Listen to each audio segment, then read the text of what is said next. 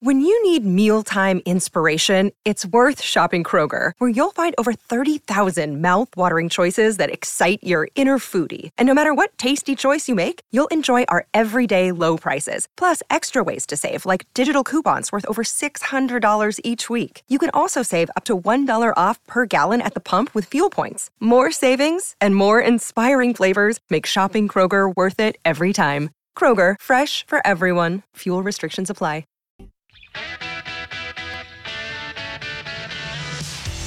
You're listening to 630 CHED Inside Sports with Reed Wilkins. All right, we got a special guest in studio later, and he's brought some visual materials, but that's coming up later. I won't say too much about it. Really interesting guest who's going to be with me a little bit later on. 3-2 Florida, leading the Maple Leafs. 7:10 left in the second period. Leafs were up 2-0 early. 5:10 into the game.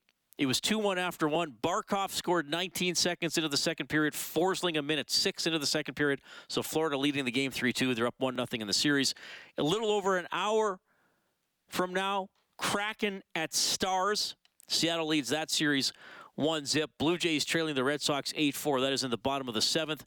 Oilers practice today. You heard some of the clips from Woodcroft and Nugent-Hopkins. We'll have more audio as we move along throughout the show. Oilers and Golden Knights in Vegas on Saturday, 3 o'clock in the afternoon for the face-off show. Game at 5 here on 630 CHED. No watch party in Rogers Place because Shania is doing the concert, but all the other outdoor viewing opportunities are available. So keep that in mind. 780-496-0063 for your thoughts on the game, the Golden Knights, the Oilers, the series. We're getting some coming, and we'll probably do a more extended open line and your feedback time between about 6:50 and 7:30. I know Kellen's keeping an eye on some messages as well. Somebody's a little unhappy with Woody's coaching, I think, to some degree. So we'll dive into that as we move along as well. 780-496-0063. But right now, he joins me every couple of weeks here on Inside Sports, presented by Avalon Foundation Repair, Western Canada's leading basement waterproofing company for over 50 years, home of the lifetime warranty, former Edmonton Oiler, now with the NHL on Rogers. It is Luke Gazdic. Luke, welcome back to the show. How are you doing? Great, Reed. How about yourself, buddy? Well, I am doing very well. Always a pleasure to catch up with you. Of course, you were just in Edmonton this past weekend, playing in the Alzheimer event with a bunch of other former NHLers. I understand you were a pretty hot commodity at this one.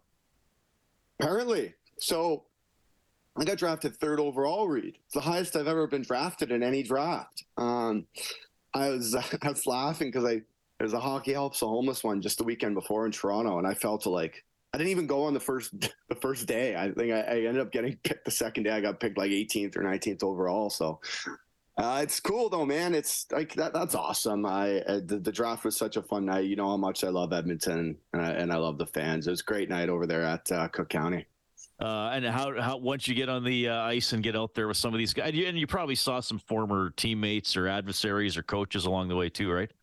Yeah, that was the coolest thing. I walked down to the lobby on the first day. We were heading to the luncheon, and I said to Carly Napier, who works for the NHL, I said, Carly, my first captain is standing beside me, Andrew Ferentz. I said, my first 2 coaches are standing beside him, Keith Acton, Kelly Buchberger, and my first GM is standing beside him, Craig McTavish. I said, all 5 of us were standing, and we were at the West End, the hotel that when I got picked up at, I lived there for like 2 months to start my career. So it was like I went back in time, like, and I was back to being a rookie again.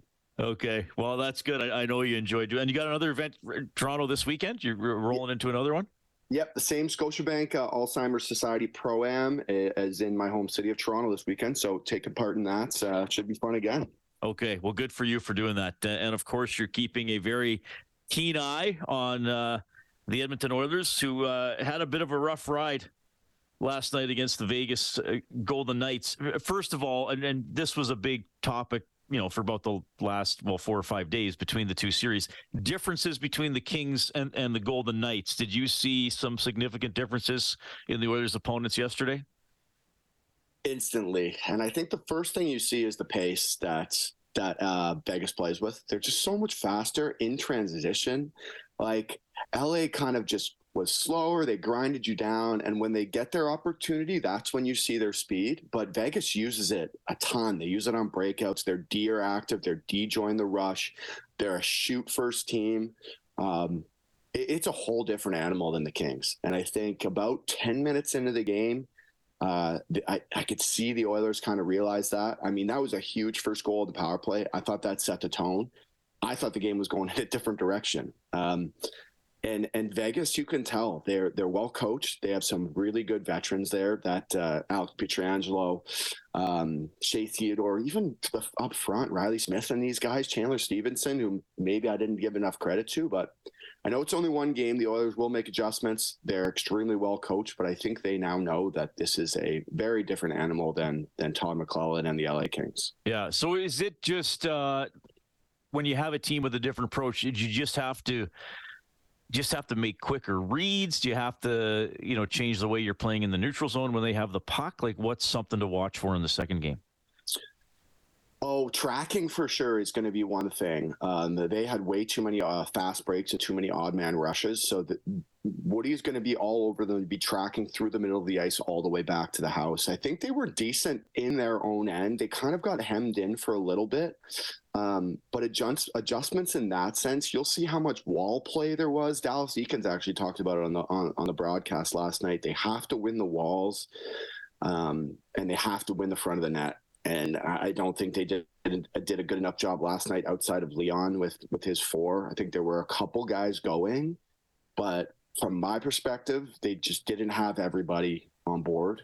But I think it's going to be fine, right? It's one game, and it's a bit of a hostile atmosphere in there, but a couple small tweaks and adjustments for Woody. A lot of focus on McDavid, both from the opponent and from obviously the Oilers, because he's so important. We had a caller last night after the game saying McDavid needs to shoot more. I mean, he did have 4 shots on goal and he had the puck a lot, but there were some exciting rushes that maybe didn't result in any chances. What are the Golden Knights doing against Connor? So they're almost allowing him to wind up and allow him to have the middle of the ice, which I immediately before, the game, when I was doing my pre-scouts, LA plays more of a 1-3-1 where they sit back on their heels a little bit, whereas Vegas plays like a fairly aggressive 1-2-2, but they are not. They're sitting back. So they allow him to get his, momentum. He loves to do that cross under curl, get his speed, and then attack you head on. And they're almost sinking all the way back until they're at essentially the hash marks. So he's pushing them all the way back in, but then once he gets there, there's no room to move. There's nowhere to go. So you saw probably 5-6 times where he got there and he had probably just one more guy to beat or one more stick, but there was nowhere to go. So it's kind of an interesting way to play it. But going back to Daly on the panel, he said last night, their D were so good in their gaps.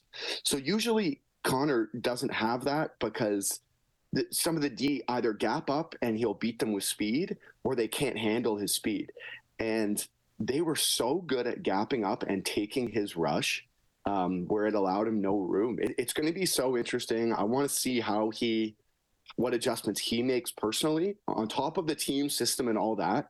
You can tell he was a bit frustrated in that he needs to go back to the drawing board. And I'm very, very curious and excited to see how he's going to change. So it's almost like a bend but don't break defense against Like it's like pretty much. It was like Pietrangelo was just like skating backwards, taking the rush all the way till essentially he got on top of Brossoit, and just bring him in there. Don't let him beat you wide. Don't give him the middle of the ice. Like when you get in real close, and they just did such a good job of that. Shea Theodore is another one, and he's a nice player back there. Braden McNabb. I thought the Vegas D-Corps won. Brossoit was great. I'll give him that, but I thought the Vegas D-Corps won that game for them. All right. Luke Gazdic joining us tonight on Inside Sports, breaking down game 1 between the Golden Knights and the Oilers. So you mentioned Brossoit, Skinner at the other end.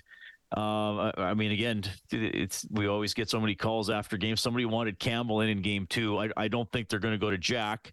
I don't think that's happening. Yeah, Skinner's save percentage, I mean, is underwhelming for the playoffs, though I thought he made some pretty big saves last night. He is a Calder finalist. But what are you seeing in net here from Edmonton? Listen, Reed, you hate to give players any excuse and you hate to scapegoat a goalie, but at the end of the day, man, it's tough to win games when you give up 5 goals. Okay, that's the truth. Is we always just talk about how games were a race to 4, race to 5, especially in the playoffs. But the Oilers can score goals, but you can't be dependent on having to score 6, 7 goals every night. On their end, they had 4 goals. Leon, all credit to Leon. You score 4 goals, you should win a hockey game. And so whether you're taking that as Skinner didn't play well enough, take it. But for me, I'm a fan of the kid. I love him. He should stay in there. I wouldn't be switching to Jack. But I mean, 33 shots against, that's nothing to laugh at, but I need a couple more of those saves. I think that pass across on the 5th goal in the 3rd period, that was just a dagger. And I just think you got to come up with that save late. So I think it's just he's got to have a bounce back game in game 2. Not saying he played bad, but he definitely can play better. Yeah. I mean, there's talk about a lot of players, individual, especially, I mean, Nugent Hopkins doesn't have a goal. And I know we talked a lot about Nuge during the season. He got to 100 points, had his fight. I know you love him. Yeah. Are you seeing anything? I mean, he's obviously a key part of the power play that is virtually unstoppable.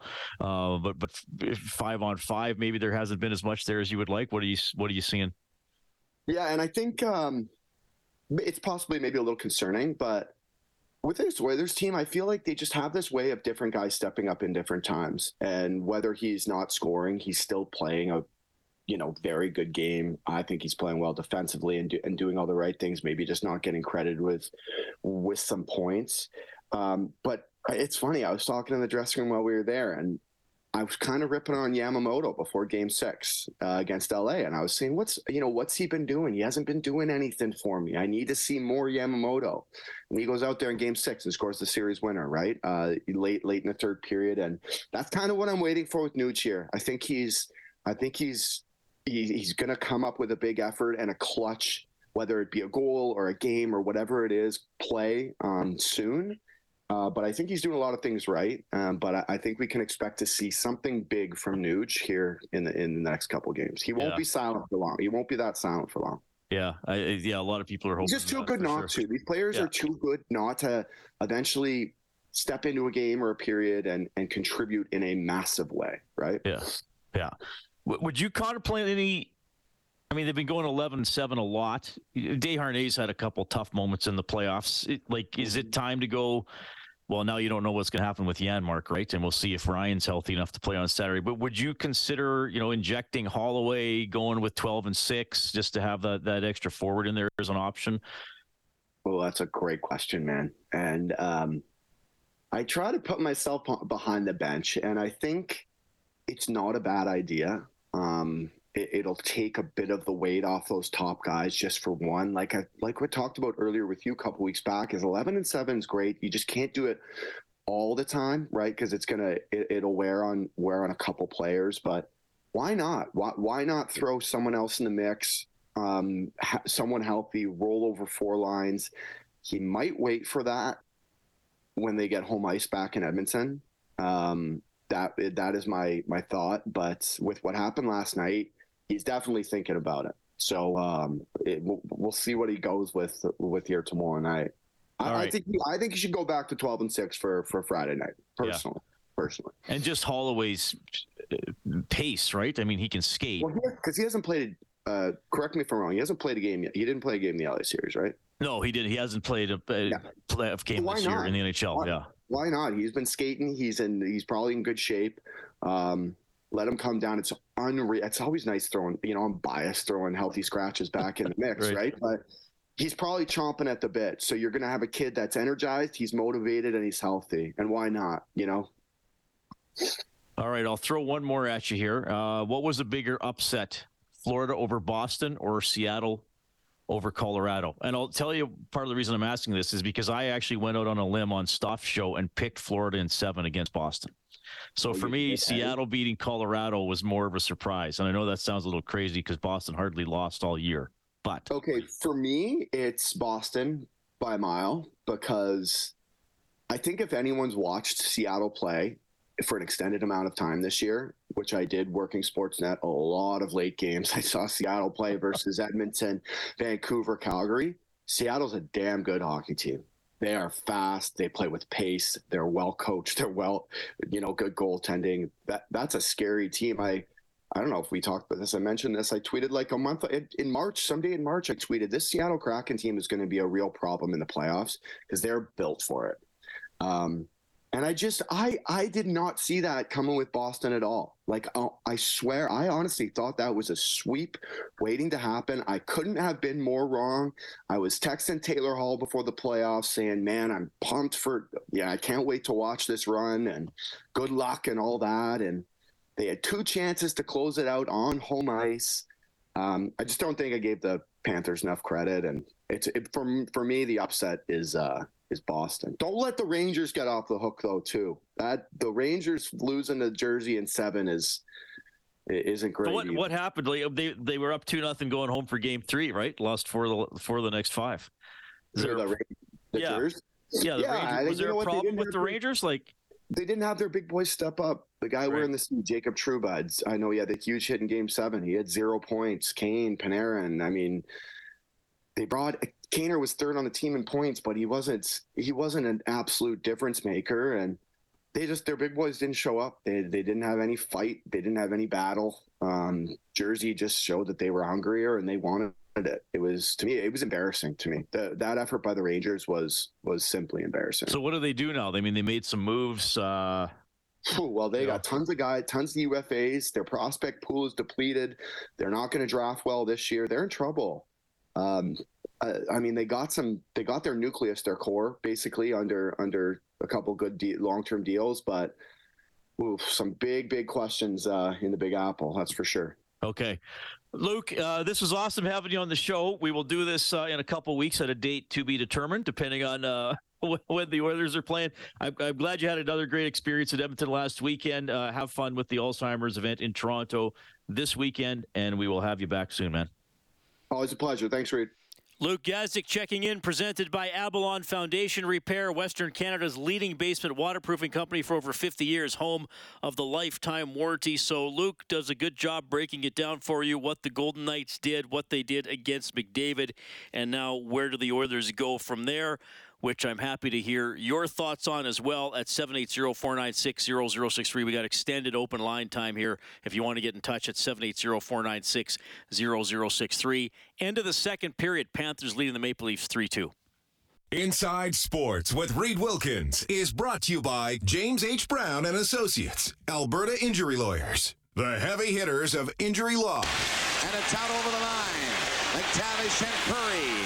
Klima catching up. He's in. She scores!